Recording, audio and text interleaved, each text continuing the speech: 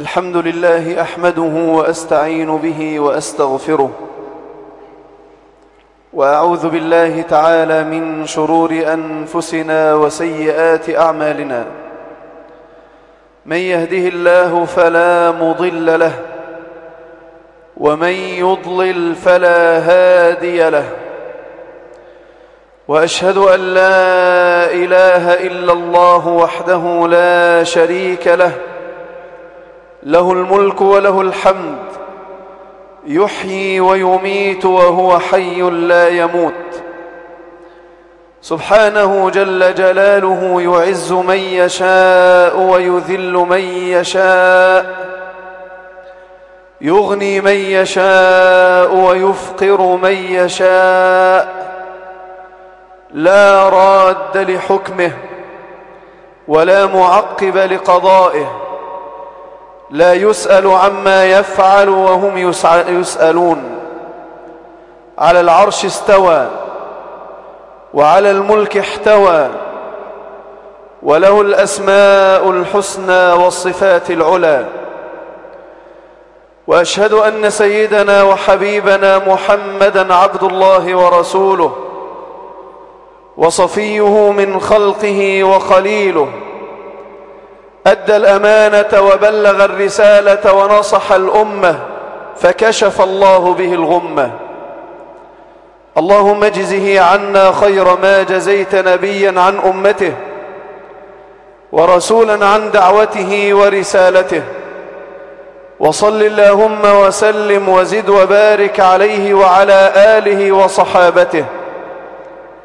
يا أيها الذين آمنوا اتقوا الله حق تقاته، ولا تموتن إلا وأنتم مسلمون. يا أيها الناس اتقوا ربكم الذي خلقكم من نفس واحدة، وخلق منها زوجها، وبث منهما رجالا كثيرا ونساء. واتقوا الله الذي تساءلون به والأرحام، إن الله كان عليكم رقيبا. يا أيها الذين آمنوا اتقوا الله وقولوا قولا سديدا، يصلح لكم أعمالكم ويغفر لكم ذنوبكم، ومن يطع الله ورسوله فقد فاز فوزا عظيما. أما بعد، فإن أصدق الحديث كتاب الله تعالى، وخير الهدي هدي نبينا محمد صلى الله عليه وسلم، وشر الأمور محدثاتها، وكل محدثة بدعة، وكل بدعة ضلالة، وكل ضلالة في النار.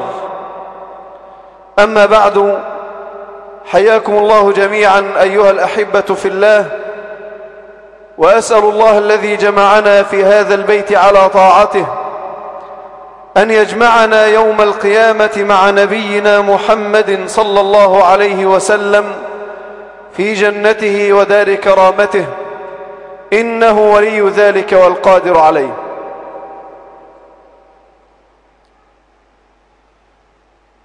أيها الأحبة في الله، مع اشتداد الفتن وتتابع المحن وسوء حال المسلمين، تظهر أخلاق ليست من أخلاق المسلمين، ويبدو على المجتمع المسلم شيء من الانحلال وشيء من الإنتكاس وشيء من ترك سنن رسول الله صلى الله عليه وسلم. إذا تتابعت المحن واشتدت على الأمة الفتن ورميت الأمة عن قوس واحدة، ظهر على المسلمين شيء من الانتكاس. والانتكاس الذي أعنيه ليس بالضرورة أن يزيل الإنسان علامات السنة كأن يحلق لحيته أو أن يسبل ثوبه أو غير ذلك، لا. لكن الانتكاس انتكاس أخلاقي، انتكاس أخلاقي وانتكاس تعبدي. عندما تنظر بعينك إلى أخلاق المسلمين في زمان الاستضعاف كمثل هذه الأيام التي نحياها الآن، قل من تجده على أخلاق رسول الله، قليل جدا. لماذا؟ لأن المجتمع كذلك، لا تجد على الخير معينا ولا مرشدا، وتجد أسافل القوم هم عليتهم، وأهل الدعوة والديانة هم أقل الناس في المجتمع، فيقتدي الناس بالأسافل والأرازل، وتخرج البرامج تلو البرامج، امرأة تعلم النساء الرقص الشرقي، والأخرى متبرعة أنها ترقص يوم من الأسبوع لله، ترقص يوم لله، الجماعة اللي بيحفروا القناة، وتالتة هتفتح دار للرقص لتعليم النساء الغلابة، بنات الغلابة يبقوا يروحوا يتعلموا رقص. ثم تجد لهؤلاء مشجع، تجد لهؤلاء مشجعا. هذا انتكاس أخلاقي. لما رب العالمين جل جلاله يقول في كتابه: ولا تبرجن تبرج الجاهلية الأولى، عامة المفسرين قالوا أن تبرج الجاهلية، المرأة اللي كانت متبرجة في الجاهلية، أن تبرج الجاهلية أن المرأة كانت تبدي شيئا من رقبتها، ده اسمه تبرج الجاهلية، ونزلت فيه آية لما المرأة تبدي رقبتها، يعني تربط شعرها بأشرب وترمي الأشرب من خلف شعرها فيبدو نحرها، ده اسمه تبرج. ولا تبرجن تبرج الجاهلية الأولى. الآن يا ليت تبرج الجاهلية يعود، لما تعمل وتقام برامج للرقص، تعليم النساء الرقص، يا ريت نعلم النساء القرآن، نعلمهم السنة، نعلمهم كيف يربوا أبناءهم فيخرجوا جيلا من الرجال لا جيلا من العيال. إنما تتعلم المرأة الرقص، ليه تتعلم الرقص؟ وتتعرى لمن؟ تخرج على القناة ليراها كل الناس عارية. ما هذا الانتكاس؟ ماذا لو أن بيننا رسول الله الآن؟ أفكان رسول الله يرضى بذلك؟ هل كان أصلا هيحصل والنبي موجود؟ طب ما النبي لسه موجود، سنته موجودة، دينه موجود، ملته موجودة، أتباعه موجودين. هذا هو الانتكاس، انتكاس أخلاقي. أصبحت البذاءة علم، والتبذل حرية وتقدم، والإجرام وطنية. هذا هو الزمن. لذلك اليوم أنا أريد أن أتكلم عن الانتكاس، لكن ليس بمعناه الواسع اللي هو الانتكاس الأخلاقي والتعبدي، لا. أريد أن أتكلم عن المجتمع الملتزم اللي المفروض أنه ملتزم، الذي يرمى يوميا بالسهام ويراد له القضاء عليه، وتتحرك المؤامرات في شتى أنحاء الأرض للقضاء على المجتمع المسلم الملتزم من أهل السنة والجماعة حصريا. يراد لأهل السنة والجماعة ألا يبقى منهم رجل على وجه الأرض، وإن بقي منهم أحد يكون لا قيمة له ولا وضع ولا قرار ولا قوة على الأرض. لذلك أنا أريد أن أوجه كلامي إلى هؤلاء. مع اشتداد هذه المحن التي تتكالب المسلمين وتتوالى على المسلمين ليل نهار، تجد الانتكاس يظهر على الإخوة وعلى الناس، فيتركون ما كانوا يفعلون قبل ذلك، فيتخلى بعضهم عن سنة رسول الله، وإن لم يتخلى عن السنة تخلى بقلبه عنها وإن أحرج أن يزيلها. انتكاس. والنبي صلى الله عليه وسلم ذكر الانتكاس في قوله صلى الله عليه وسلم: تعرض الفتن على القلوب كعرض الحصير عودا عودا، فأي قلب أشربها نكتت فيه نكتة سوداء، وأي قلب أنكرها نكتت فيه نكتة بيضاء، حتى تعود القلوب إلى قلبين: قلب أسود مربادا كالكوز مجخيا منتكسا. كوباية المية المفروض بتبقى على مقعدتها، لا دي على فمها. كالكوز مجخيا لا يعرف معروفا ولا ينكر منكرا. لما تقلب كوباية المية وتصب فيها مية، بتشيل مية؟ لا تحمل ماء لأنها مقلوبة أصلا. كذلك قلب هذا العبد المنتكس، لا يعرف معروفا، ما يعرفش الخير فين، ولا ينكر منكرا. ولما يأتي أمامه رجل لينكر المنكر يقول له: أنت مالك يا أخي؟ ما حرية يا أخي. لأنه قلبه منتكس مقلوب. أما الآخر قال رسول الله: وقلب أبيض كالصفا لا تضره فتنة ما دامت السماوات والأرض. اللهم اجعلنا منه. لا تضره فتنة ما دامت السماوات والأرض، قلب أبيض. فالإنسان المنتكس كالكوز مجخيا مقلوب، إذا عرضت عليه الفتن أشربها، وإذا فتح عليه باب المعاصي اقتحمها، لا يعرف معروفا. وإذا رأى رجلا ينكر منكرا أنكر على من ينكر المنكر.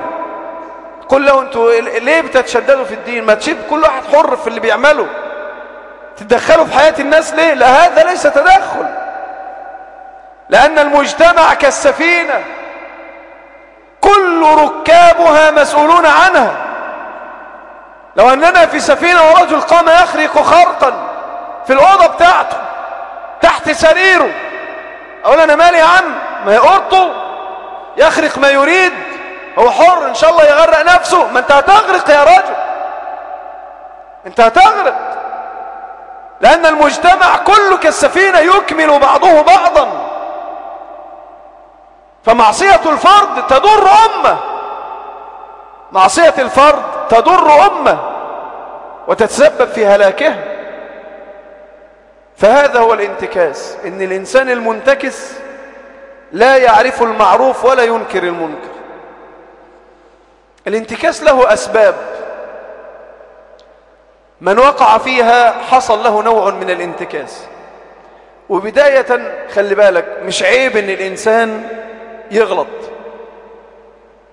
ولا عيب أن يفتر، ولا عيب أن ينتكس، لأن لكل جواد كبوة، والطريق إلى الله طريق طويل. لكن العيب أن يستمر الإنسان على ما هو عليه وهو يعلم أنه موبوء، عارف أن في خطأ، وعارف أن في علة فيه، ويعلم أنه ليس هو عارف أن دي مش أفعاله ولا دي أخلاق ولا كان بيعمل كده. العيب أن يستمر على ذلك. لذلك الانتكاس له أسباب. أول هذه الأسباب جهل الأخ بطبيعة الطريق إلى الله. واحد التزم في زمان الأمن والرخاء والنعيم، ولقى بقى الناس الجماعة الملتزمين دول ربنا بيكرمهم وبيفتح عليهم، قال لك يلا خلينا معاهم. أو واحد تاني أبوه مات فساب لحيته بتاع 40-50 يوم، والإخوة بقى كل ما يمر ازيك يا أخي السلام عليكم يا أخي، عجبته قال لك سيبها يا هلا. ثم مع أول ألم في سبيل الله ترك، انتكس لأنه جاهل بطبيعة الطريق، لم يتعلم طبيعة الطريق إلى الله قبل أن يضع قدمه في الطريق إلى الله. والطريق إلى الله طريق طويل يستغرق العمر، لأن من أراد أن يدخل على الله أياما ثم يعيش لنفسه أياما ده إنسان مش طبيعي، إنسان لم يفعل ما يريده الله منه، لأن طبيعة الطريق إلى الله أنه يستغرق العمر من أوله إلى آخره. قل إن صلاتي ونسكي ومحياي بس ومماتي لله رب العالمين. فالطريق إلى الله طويل فقط؟ لا، ومليء بالأشواك والبلايا والمصائب والمحن، مليء بالأشواك والبلايا والمصائب والمحن. ده الطريق إلى الله. ولذلك رب العالمين قال في كتابه: أحسب الناس أن يتركوا أن يقولوا آمنا وهم لا يفتنون. هو أنت تظن إنك لما تقول أنا آمنت بالله تترك؟ لا، لا بد أن تفتن وتبتلى، تأتي لك عقبات وتأتي لك بلايا حتى تمحص، فإن كنت ثبت وإلا رجعت. ولذلك النبي صلى الله عليه وسلم بين لنا طبيعة الطريق فقال: حفت الجنة بالمكاره. حفت الجنة بالمكاره، كل ما يثقل على قلبك ده طريق إلى الجنة من الطاعات طبعا. كل ما تكرهه نفسك من الطاعات باب إلى الجنة. فالطريق إلى الله فيه مكاره. يأتي الفجر وأنت تحت غطائك وبجوار زوجتك وتسمع الأذان: أصلي أم أنام؟ لا أصلي، وهو ثقيل على نفسك. تأتي النفقة، المسجد يحتاج إلى أعمال وإلى أموال، أو فقير يحتاج إلى نفقة وأنت معك مال يدوب يمشيك، فقلت بنفسك: أنفق جزء لعل الله أن يبارك في الباقي. ثم حدثتك نفسك: طب والأموال والعيال والدروس والمواصلات والسيارة فجاهدت نفسك فأنفقت مع ما تكرهه من نفسك. هو ده بقى الطريق إلى الله، مليء بالأشواك والبلايا والمحن. فأول سبب من أسباب الانتكاس إنه لما دخل على الله حب يلتزم، لم يفقه ولم يعلم أن المرء يبتلى على قدر دينه. مش معنى كلامي إنك تقول طب خلاص طالما يبتلى على قدر ديني يبقى أنا أتدين ليه بقى أصلا حتى لا أبتلى. ما هو البلاء إذا قضى الله به أتاك ولو كنت على فراش. ثم لأن تبتلى في سبيل الله خير من أن تبتلى في حياتك العادية أو في عملك، لأن البلاء قضي وانتهى وكتب عليك قبل أن تخلق ب50,000 سنة. خلي بالك من هذا الكلام. هذا هو الطريق إلى الله، مليء بالأشواك والبلايا والمحن. وأنا قلت لك إن ورقة بن نوفل أول ما النبي عليه الصلاة والسلام حكى له ما رآه قال له: لو أني فيها جزعا لأنصرنك نصرا مؤزرا إذ يخرجك قومك. بيحط العلامات للنبي، بيبين له طبيعة الطريق.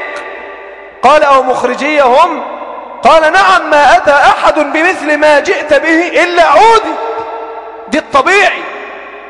طبيعي أن تأتي بدين الله فتعادى، إنك لما تلتزم الناس تضحك عليك، إنك لما تتسنن الناس تستغربك، تبقى غريب في وسط الناس، كما قال رسول الله: جاء الإسلام غريبا ويعود غريبا كما بدأ، صلى الله عليه وسلم.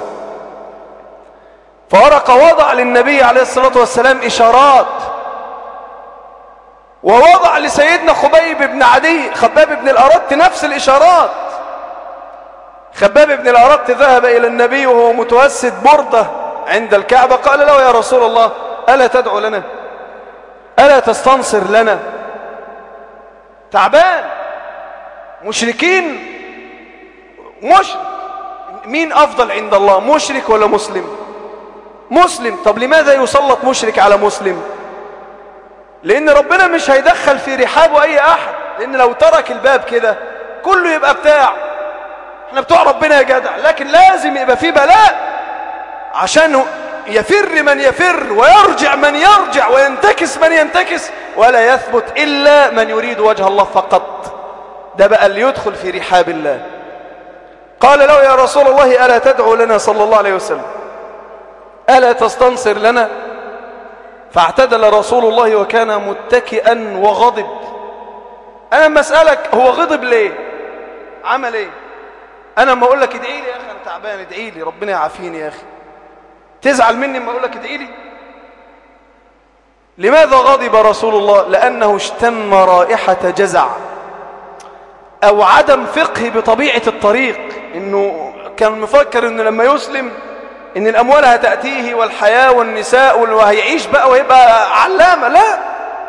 فاعتدل رسول الله وقال له: إن من كان قبلكم كان يؤتى بالرجل فيشق له في الأرض شقا فيوضع فيه، فيؤتى بالمنشار فيوضع على مفرق رأسه فيشق نصفين ولا يصده ذلك عن دين، وكان يمشط بأمشاط الحديد ما دون اللحم والعظم، يشفوه حي ولا يصده ذلك عن دين. والله لا يتمن الله هذا الأمر حتى يسير الراكب من صنعاء إلى حضر موت لا يخاف إلا الله والذئب على غنمه، ولكنكم قوم تستعجلون. المقصود من الكلام ده ان النبي بيحط الخبيب لخباب، بيضع له علامات، بيقول له هو ده الطريق إلى الله، ان اللي كانوا قبلك ابتلوا وأنت ستبتلى، وغيرك سيبتلى في سبيل الله سبحانه وتعالى. ولذلك إذا فقه العبد طبيعة الطريق إلى الله سبحانه وتعالى ثبت وصبر. لما تنظر إلى النبي عليه الصلاة والسلام وثباته على الحق لا ينثني ولا يتزعزع. جاءوا إليه يوما وقالوا له: يا محمد، اعبد إلهنا سنة ونعبد إلهك سنة. الجماعة بتوع المصلحة والمفسدة بتوع اليومين دول يقول لك: طيب خير خير، أنا هعبد إلههم وهو باطل، هعمل نفسي يا عم بعبده الإيمان في القلب. صح؟ أيوة صح. هو بقى ما يعبد إلهي سنة هيحبه فيدخل في ديني. يا ولد يا ولد، إيه الفقه الجديد ده اللي يقول لك الدين قشر ولباب؟ لباب؟ أنت قاعد في مقلة لب يا ابني. الدين كل لا يتجزأ. الذي فرض الصلاة والتوحيد والزكاة والحج هو اللي قال لك تلبس شبشبك باليمين ولا بالشمال. اللي قال لك صلي وصوم هو اللي قال لك البس شبشبك باليمين ولا بالشمال. هو اللي علمك لما تستنجي من القذر باليمين ولا بالشمال، تستجمر بكم حجر. ده رب العالمين ونبيه صلى الله عليه وسلم. فقالوا له: اعبد إلهنا سنة ونعبد إلهك سنة. فأنزل الله مباشرة: قل يا أيها الكافرون. مش قل يا أيها الناس، أصل هو هنا بيعرضوا عليه فموضع تأليف للقلوب بقى. يعني بدل يا كافر أنت خليها بقى يا عم الحج مثلا أو يا رجل. لا مجاملة، ثبات على الحق. قل يا أيها الكافرون لا أعبد ما تعبدون ولا أنتم عابدون ما أعبد. هي لعبة اعبدوا إلهنا سنة ونعبد إلهك سنة، اللي هو مجمع الأديان، تبقى مسلم ونصراني ويهودي وبوذي وكونفوسيوسي ومش في نفس الوقت، هي ملوخية. دين الله واحد، ومن لم يأت لله بدينه فلا ينفعه دينه ولو وقف على شعر رأسه، ومن يبتغي غير الإسلام دينا فلن يقبل منه. أفغير دين الله يبغون؟ حاشا لله. ثبات. الموقف الثاني، أتى إليه أبو الوليد قال له: يا محمد، ما جاء أحد بمثل ما جئت به، عبت آلهتنا وسببت آباءنا وفرقت جماعتنا، إيه اللي انت بتعمله فينا ده؟ انتهى الرجل من الكلام فقال له رسول الله: انتهيت يا أبا الوليد؟ خلصت؟ قال: نعم. قال: اسمع مني. قال له: اتفضل. قال له: بسم الله الرحمن الرحيم، حاميم، تنزيل من الرحمن الرحيم، كتاب فصلت آياته قرآنا عربيا لقوم يعلمون بشيرا ونذيرا فأعرض أكثرهم فهم لا يؤمنون. ثم استرسل رسول الله في قراءة الآيات حتى وضع أبو الوليد يده، حتى قال النبي صلى الله عليه وسلم قول الله: فإن أعرضوا فقل أنذرتكم صاعقة مثل صاعقة عاد وثمود. لما سمع أبو الوليد الكلام ده وضع يده على فم النبي وقال له: يا محمد، نشدتك الله والرحم إلا سكت. فسكت رسول الله صلى الله عليه وسلم. رجع أبو الوليد يدعو قومه إلى الله: إن عليه لحلاوة وإنه يعلو ولا يعلى عليه، وإلى آخر ما قال.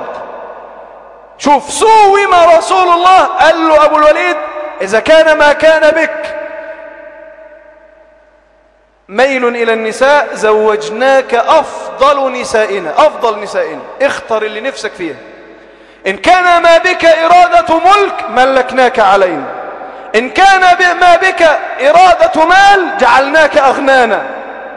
لو واحد من بتاع اليومين دول العرض طيب برضه، العرض كويس، مال ونساء وملك، بركة يا جامع. طيب يلا نتساوم، خلاص انا مش هدعو، هنعمل تأجيل للدعوة 2 3 بس، ظبطوا لي الرصيد في البنك. لا، هذا دين الله، هذا دين الله، وهذا رسول الله عليه الصلاة والسلام الذي لا يساوم على دين الله. الموقف الثالث من الثبات، لما راحوا لعم النبي عليه الصلاة والسلام أبو طالب وقال له: يا أبا طالب، إن ابن أخيك عاب آلهتنا وفرق جماعتنا وسب آباءنا، فكف عنا ابن أخيك وإلا كفيناكه، تبعدوا عنا نذبحه لك. فأرسل أبو طالب في الحال إلى النبي صلى الله عليه وسلم، قال له: يا ابن أخي، إن القوم رمونا عن قوس واحد، الناس كلها اتجمعت علينا، فدع عنك بعض ما أنت فيه رفقا بنفسك وبنا. هد اللعب شوية عشان خاطرنا، عشان تعرف تعيش، وعشان احنا كمان نعرف نعيش. فلما رأى رسول الله صلى الله عليه وسلم ذلك قال: يا عم، أترى هذه الشمس؟ قال: نعم. قال: والله الذي لا إله إلا هو، لو وضعوا الشمس في يميني والقمر في شمالي على أن أترك هذا الدين طرفة عين ما تركته حتى تنفرد سالفتي أو ينصره الله، يطير رقبتي يا ينتصر هذا الدين. فلما رأى أبو طالب هذا الثبات قال له: يا ابن أخي، اذهب فقل ما شئت واسكت عما شئت، فوالله لا يمد إليك أحدهم يده إلا قطعت. لما رأى ثبات النبي صلى الله عليه وسلم، لأن أحيانا عدوك لا يحترم إلا قوتك، عدوك لا يحترم فيك إلا القوة. طالما أنت قوي في الحق ثابت عليه متمسك به يهابك، إنما لما يشعر أن عندك مصلحة يعاملك زي أعزك الله، كأن بيعامل كلب يلقي له لقمة، كل ما يلاقي أنت عايز مصلحة فيدي لك حتة فتفوتة عشان تسكت. لا، أنا عايز دين، أنا عايز دين. والله لو رميت للأرض بما فيها وما رحبت وما بينها وبين السماء ما تركت هذا الدين وما تخليت عنه. فلما يرى منك ذلك يبدأ بقى يقول لك طب تعالى خليك في أرض محايدة. الثبات على الحق لما يتعلم الإنسان أن الطريق إلى الله فيه صعوبات ويثبت عليها ينصره الله ويرفع رايته. سيدنا عبد الله بن حذافة أسره الروم في معركة من المعارك، وعلموا أنه عبد الله بن حذافة من أصحاب النبي صلى الله عليه وسلم، فأرسلوا إلى ملك الروم قالوا له إن من بين الأسراء كانوا 3000 واحد ومن بينهم عبد الله بن حذافة، إن من بينهم عبد الله بن حذافة صاحب محمد صلى الله عليه وسلم. ألهتوه، أتي به إلى ملك الروم، قال له تخلى عن دينك يا عبد الله وأعطيك نصف ملكي. أنا يا عم خليني في الشام وانت خد لك نص الجزيرة العربية بالبلاد اللي نفسك، بمصر كمان. تخلى عن دينك وأعطيك نصف ملكي. قال لا. قال تخلى عن دينك وأعطيك ملكي، هبقى وزير عندك يا عم، مش عايز الملك، وأديك الخاتم اللي بيختموا بيه واختم انت وتدير البلد. قال والله لو أعطيتني ملكك وملك آبائك وآباء أبيك ما تخليت عن دين، انسى. قال طيب خذوه، فأخذوه. قال جوعوه، فجوعوه 3 أيام حتى انحنى عنقه من الجوع، كاد أن يموت، مش قادر يرفع حتى راسه. قال أدخلوا عليه خمرا ولحم خنزير، فأدخلوه عليه فأبى أن يأكل. مع ان دي رخصة ولا مش رخصة؟ يعني يجوز الإنسان يأكل من اللحم الخنزير لو هيموت ولا لا يجوز؟ يجوز، صح ولا ايه؟ قال بعد 3 أيام دخلوا لحم الخنزير والخمر، أبى أن يشرب وأبى أن يأكل، فعلموا بذلك فدخلوا له طعام صالح، ثم سألوه قالوا لماذا لم تأكل مع أن دينكم قد رخص لكم؟ قال أعلم أن الله قد رخص لي ولكني ما كنت لأشمت في ديني أحد. انتوا عاملين كده عشان تشمتوا إن جوعي جبرني على المعصية، لا أنا أموت وما عملهاش برضه، أموت ولا أفعله. ما كنت لأشمت في ديني أحد. شوف انت الأمة النهاردة كم من رجل يشمت الناس في دين الإسلام. شوف انت معاملاتك وأخلاقك وأخلاقي وأخلاقها وأخلاقهم بتعمل ايه في الإسلام. كل ما تكلم واحد يقول لك يا راجل ده انا مرة قابلت واحد مش عارف ايه، ده طلع نصاب، يا نهار ابيض، ده كلام. واخت محجبة ولا اخت منتقبة وتلاقيها ماشية على الكورنيش مع مش، يا بنت الحلال، لا تشمتوا الناس في دينكم ولا في سنة نبيكم صلى الله عليه وسلم. قال خشوا له بالخطة الثالثة، خطة جيم، فأدخلوا عليه امرأة على الفرازة من نساء الروم، شعر أصفر وعين خضرة بقى، وامرأة دخلت عليه فجعلت تتعرض له، ورجل محبوس، فلم ينظر إليها. ساعة 2 3 مش عايز أعبرها، فجعلت المرأة تطرق الباب بعنف وتقول أخرجوني أخرجوني، فأخرجوها. قالت والله لا أدري أدخلتموني على بشر أم على حجر، والله لا يدري هو أنثى أنا أم ذكر. رجل لم ينظر إلي نظرة ولم يلتفت إلي التفاتة. ما هذا الثبات؟ ما دي تربية النبي محمد. هم دول بقى أصحاب النبي اللي الفشلة الذين لا يساوون أحذية أحد أصحاب النبي. يطلع واحد يكتب في جريدة من الجرائد أسوأ 10 شخصيات في الإسلام، على رأسهم عائشة زوجة رسول الله. بئس ما قلت وقطع لسانك ومزقت أركانك. الطاهرة المطهرة زوجة النبي وأصحاب النبي. إن شاء الله خير. المهم دخلوا بالخطة الرابعة، لم يعد إلا التهديد بالقتل ويروح، ما بعدك روح، مفيش أغلى من نفس الإنسان. هو أبى أن يعصي، لكن نقدر نخليه يتمردغ في التراب لأنه هنموته ويخسر روحه. فأتوا به إلى الملك، ربطوه على عمود، فأتي بالرماه وقال لهم ارموا قريبا منه ولا تصيبوه. فرموا قريبا منه ولم يصيبوه لعله يرجع، فلم يرجع. قال خشوا بالخطة الخامسة والنهائية، الموت الحقيقي المحقق. أخرج عبد الله بن حذافة ومعاه 3 أسراء، 3 من الأسراء غير عبد الله. أخرج عبد الله وجعل بينهم قدر من زيت مغلي، وأتي بال3 أسراء أمام عبد الله. هم عايزين عبد الله ليه؟ لأنه من أصحاب النبي، فلو رجع وانتكس لحصلت فتنة. إذا كان ده تربية محمد عليه الصلاة والسلام رجع، ما بالك بالتابعين وتابع التابعين. فأتي بال3 أسراء فألقوا في القدر فطفى عظمهم. هنا بكى عبد الله بن حذافة، انبسط. قالوا بكى عبد الله بن حذافة خوفا من الموت. أرسلوا الملك يا أيها الملك عبد الله بن حذافة يبكي. قال هاتوا بسرعة.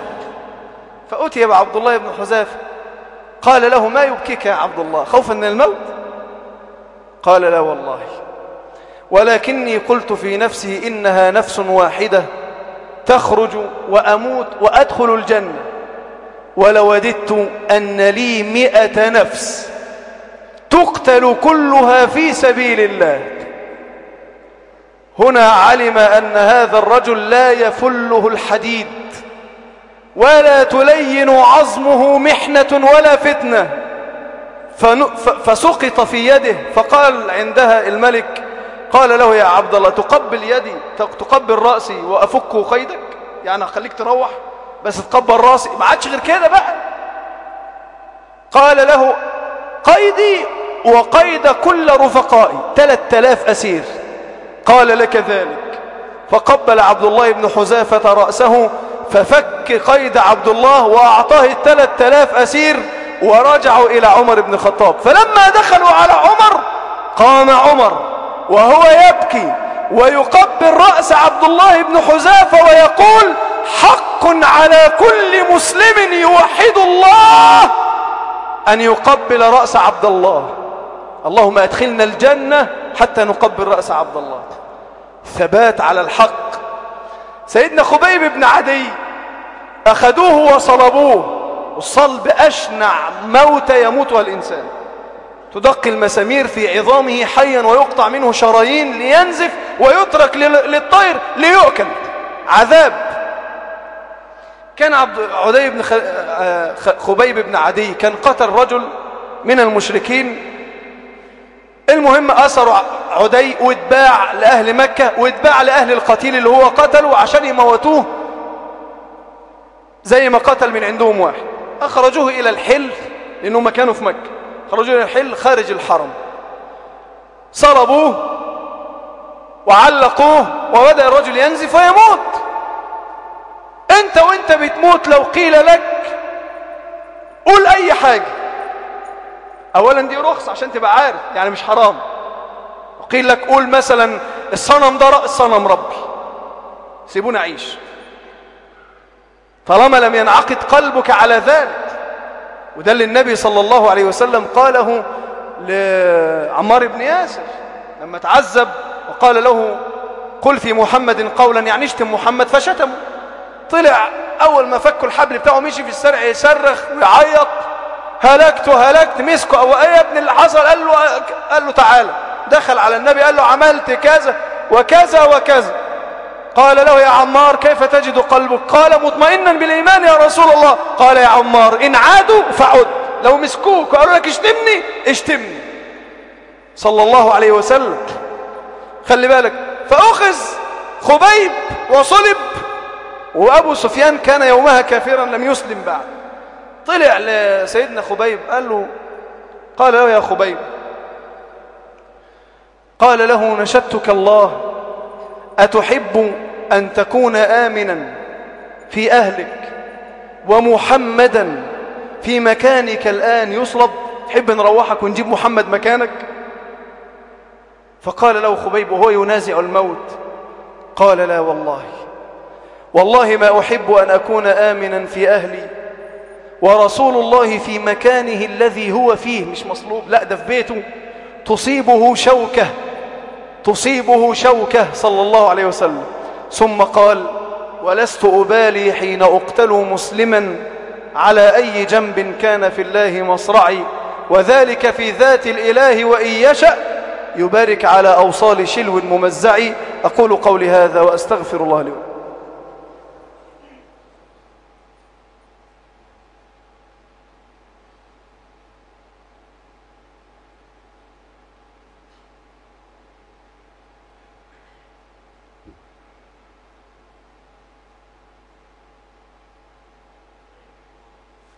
الحمد لله رب العالمين، وأشهد أن لا إله إلا الله وحده لا شريك له ولي الصالحين، وأشهد أن سيدنا محمدا عبد الله ورسوله النبي الهادي الأمين. اللهم صل عليه وعلى آله وأصحابه الطيبين الطاهرين، واجمعنا اللهم بهم في جنة الخلد أجمعين. أما بعد، يبقى السبب الأول من أسباب الانتكاس عدم معرفة السائر إلى الله بطبيعة الطريق إلى الله.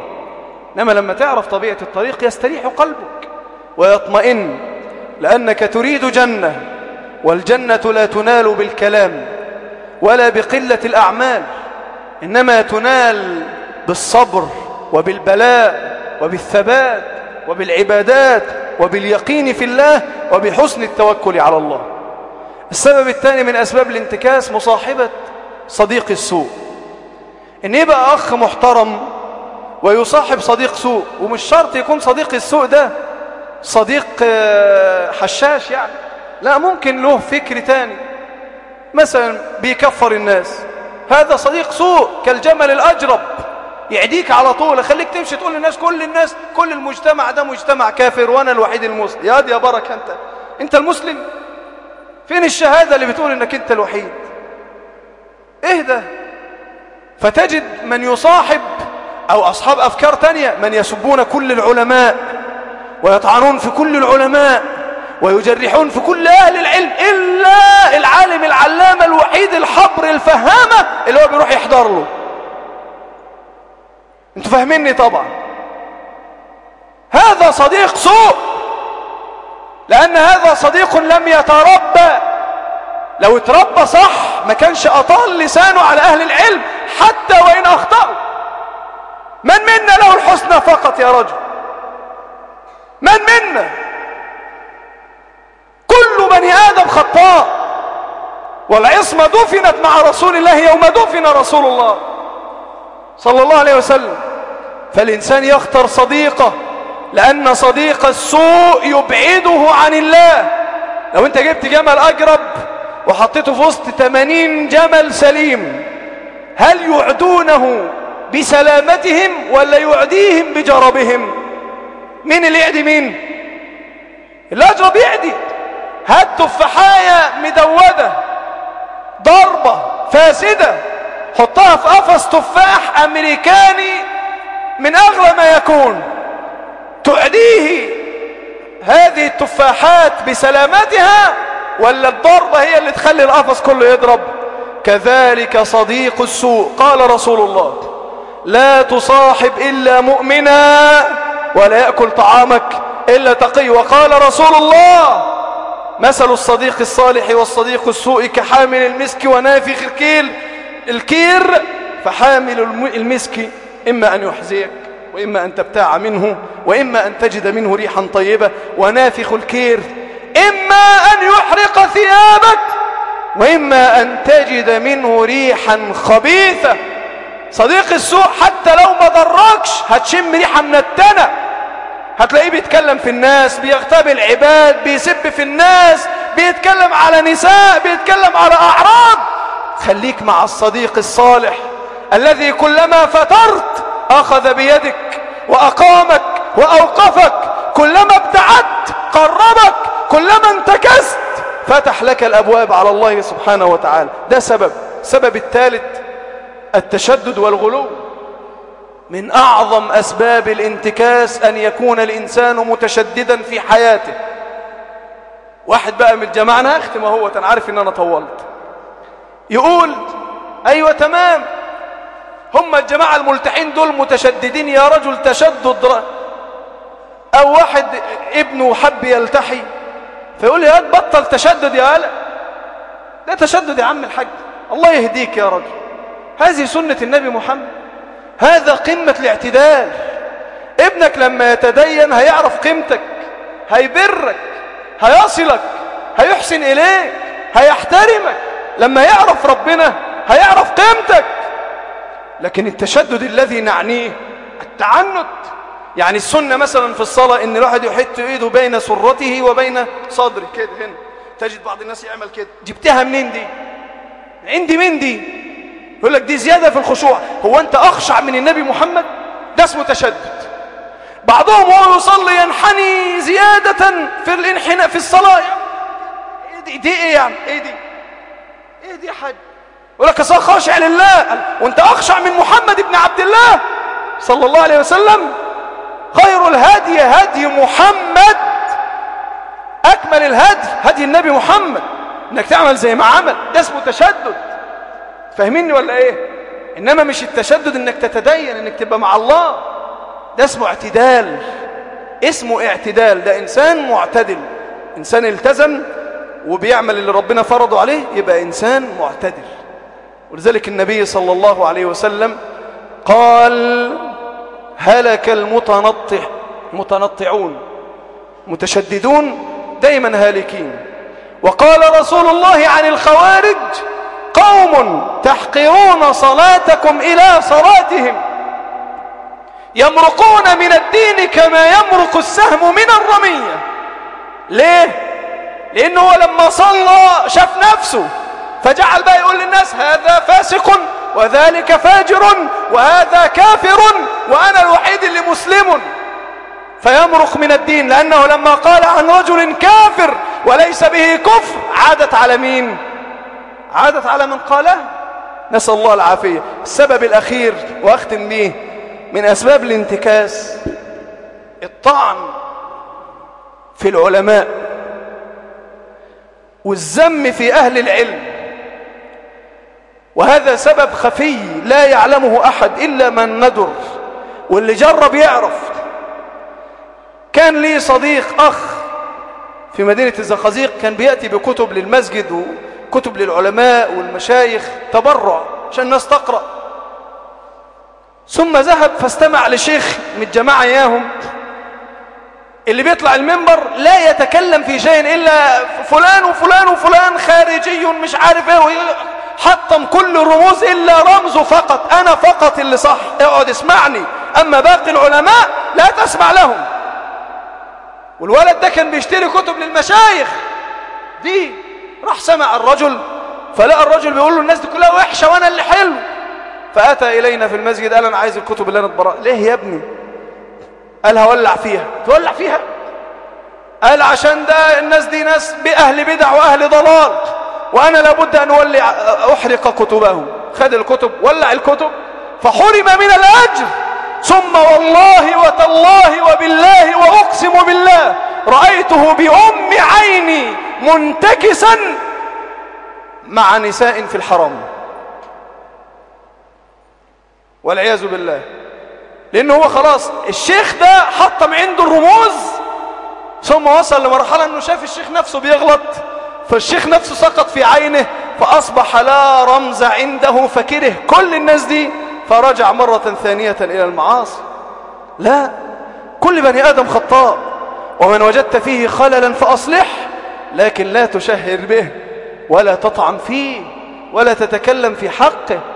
كتبنا مرة ورقة على الباب إنه لا يجوز السب في العلماء ولا الطعن فيهم ولا في أهل العلم، ونتقي الله واحفظ لسانك وخلي لسانك في فمك، ما تطلقوش على أهل العلم. ولحوم العلماء مسمومة، وعادة الله في هتك أستار منتقصيهم معلومة. كتبتها على الباب وحطتها، وأعني بكلامي كل أهل العلم، لأن أنا مش بقول الكلام ده أنا لا من أهل العلم ولا طالب علم. أنا ورق اللي أنا بقوله ده في الورق جوه غشه قبل ما أطلع على المنبر، لكن أهل العلم أهل العلم. خلي بالك. فأتاني ظرف مكتوب كده من الخال ورقة صغيرة مكتوبة إلى الأخ عمرو نور، كنا نريد أن احنا نحطها في المسجد ونشهر بك، بس نصحني أخ قال لا أشهر بك. و3 ورقات أقسم بالله كلهم سب وشتيمة. عندي الظرف ده ما زلت أحتفظ به وإلى أن أموت، ولعلي أوصي أبنائي أنه ما يحطوه في كفني وأنا ميت إن شاء الله. ظرف ليه كده؟ ليه؟ أنا أقول لك يا رجل لا تسب أحدا من أهل العلم. النبي صلى الله عليه وسلم لما أتي له برجل يشرب الخمر ممسوك الإزازة في إيده وبيضربوه بيقام عليه حد الخمر، واحد بيقول لعنة الله عليه، النبي قال له أيوة العنه، ده ابن 60 في 70. قال كده؟ قال لا تلعن أخاك، لا تلعن أخاك ولا تعن عليه الشيطان. وسماه أخوه مع أنه جاي في كبيرة، إنما شيخ زل في مسألة، أخطأ خطأ، قال كلمة مش لابد.